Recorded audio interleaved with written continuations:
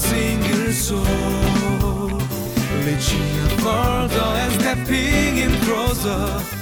CGNTV to you.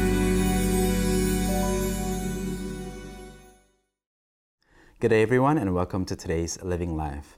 Being at Onuri Church and being a pastor with the English ministry, meaning, I speak English, I get to meet some famous Christians, famous pastors, writers that come to Seoul and Onuri Church every year as we host various conferences, seminars, and events. And they are famous for good reason, as in they are extremely accomplished. They are extremely good Christians, and there is a lot that everyone and I can learn from them.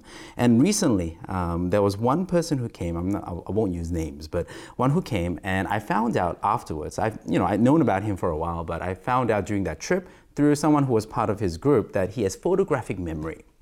And he's, I just thought he was really smart, but he has photographic memory. So he has basically most of the Bible, huge chunks, most of the Bible memorized. And that's how he's able to preach, even without a Bible, but, with the Word of God, because he has it memorized, right? And I have but at the same time, he's so humble. And he could have been anyone that he wanted to be in this world, right? Anything accomplished. Someone with position that can make a lot of money, do anything he wanted. But, maybe not but he's a pastor, right? And he writes and he preaches and he trains other Christians, other pastors. And I have the utmost respect for people like that. People who clearly live for God, who in a sense are also losing for God. But they would never agree to this statement because they would say that they are not losing or suffering anything at all. And I think Paul is one of the greatest examples of this. So let's read the passage and then we'll continue.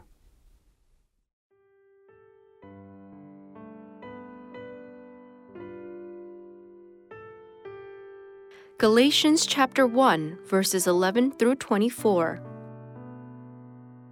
I want you to know, brothers and sisters, that the gospel I preach is not of human origin. I did not receive it from any man, nor was I taught it. Rather, I received it by revelation from Jesus Christ. For you have heard of my previous way of life in Judaism, how intensely I persecuted the church of God and tried to destroy it. I was advancing in Judaism beyond many of my own age among my people and was extremely zealous for the traditions of my fathers.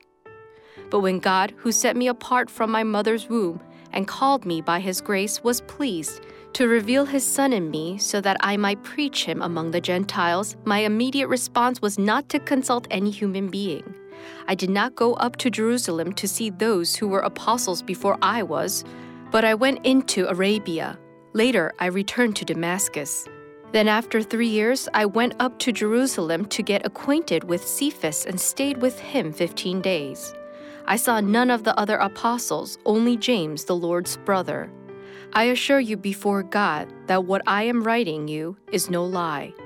Then I went to Syria and Cilicia.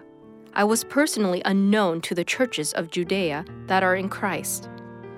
They only heard the report, the man who formerly persecuted us is now preaching the faith he once tried to destroy. And they praise God because of me.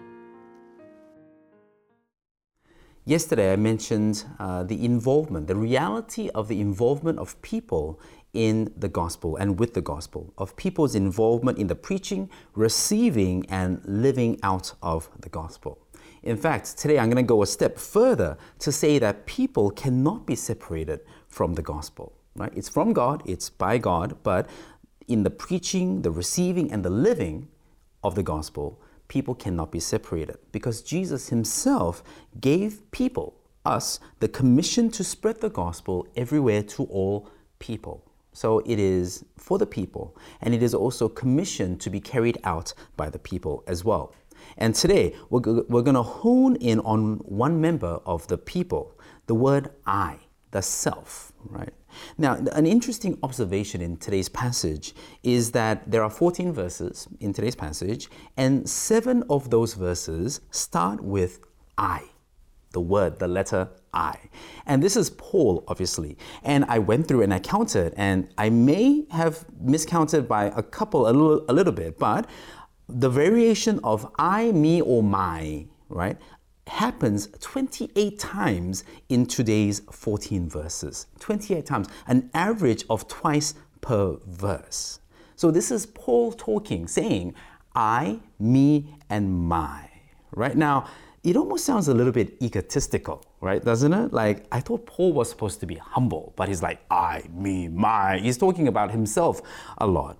But what Paul was doing was acknowledging the truth of his involvement in the gospel, but building the case towards his submission to the source and the truth of the gospel. Right? In a sense, he was building himself up so that he could fall, right? To show people, to make a point, show everyone that how he fell in love, and within the love of God, fell into the arms of grace, and how it was right to fall under God and his gospel. So he built himself up, I, me, my, to show people that no matter how much I am built up and how I am below Christ and his gospel. Even as Paul was saying, I, me, my, nothing was actually his. The gospel he preached, we see, it was not of human origin, not his or anyone's. It was from Jesus Christ himself.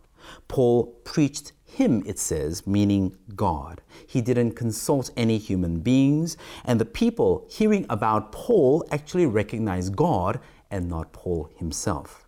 Now, the one thing that Paul did do, it says, I persecuted, right? I personally persecuted the church of God and tried to destroy it.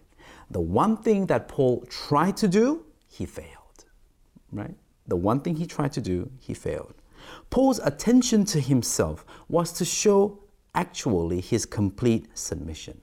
Paul under Christ and his gospel. I, me, my, myself, under Christ and his gospel. His ego being put under Christ and his gospel. Now, I use the word ego in both sense of the word. Ego as a person, his sense of self-esteem, their sense of self-esteem or self-importance, right? The big ego, right? Or the big or small ego that a person has, but also, simply put, one's sense of personal identity, right? Who I am, just me. All of that, self-importance and the self being put under Christ. We cannot separate our ego, your ego, from Christ and the gospel. Right? We cannot simply erase it either. But becoming a Christian, a disciple, an apprentice of Jesus is about submitting your ego under Christ and his gospel. And this is the only way that verse 24 in today's passage can actually happen in your life. As it says, they praised God because of me. People need to praise God because of you. Because of your ego, because of who you are and what you do. This is our goal and our mission in life. Even it is I who is doing, right? I who is preaching, serving, helping, sacrificing, and even say suffering. Everything that we do that is good doesn't count if our ego doesn't fall under Christ and his gospel. This is our goal and mission.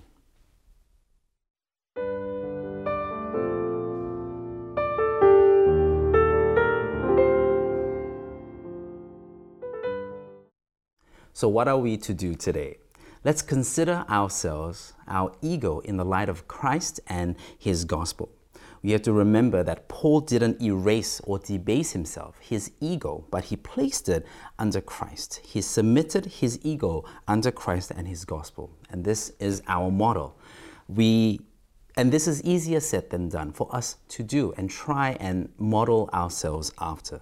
But our application for today is to think of how you can place your ego under Christ. And rather than giving some, specific examples that may or may not suit, let's prayerfully consider ourselves. Think about your ego today And what are some things that you need to place at the foot of the cross, under Christ, in obedience, to let go even, or to take on, so that you can place your ego under Christ? Let's prayerfully consider that today. Let's pray together. God, we thank you for your word that guides us, Lord. And we pray today, may your Holy Spirit light our thoughts and guide our thoughts as we consider ourselves, Lord. And not above or bigger than we ought to, but in humility, consider ourselves in the light of your Son, Jesus Christ, so that we can grow in Christ-likeness in humility, so that we can grow in humility even as well as we follow you, so that we can be good preachers, proclaimers of the gospel of Jesus Christ. We thank you, Lord. In Jesus' name we pray. Amen. For a single soul, reaching further and stepping in closer. See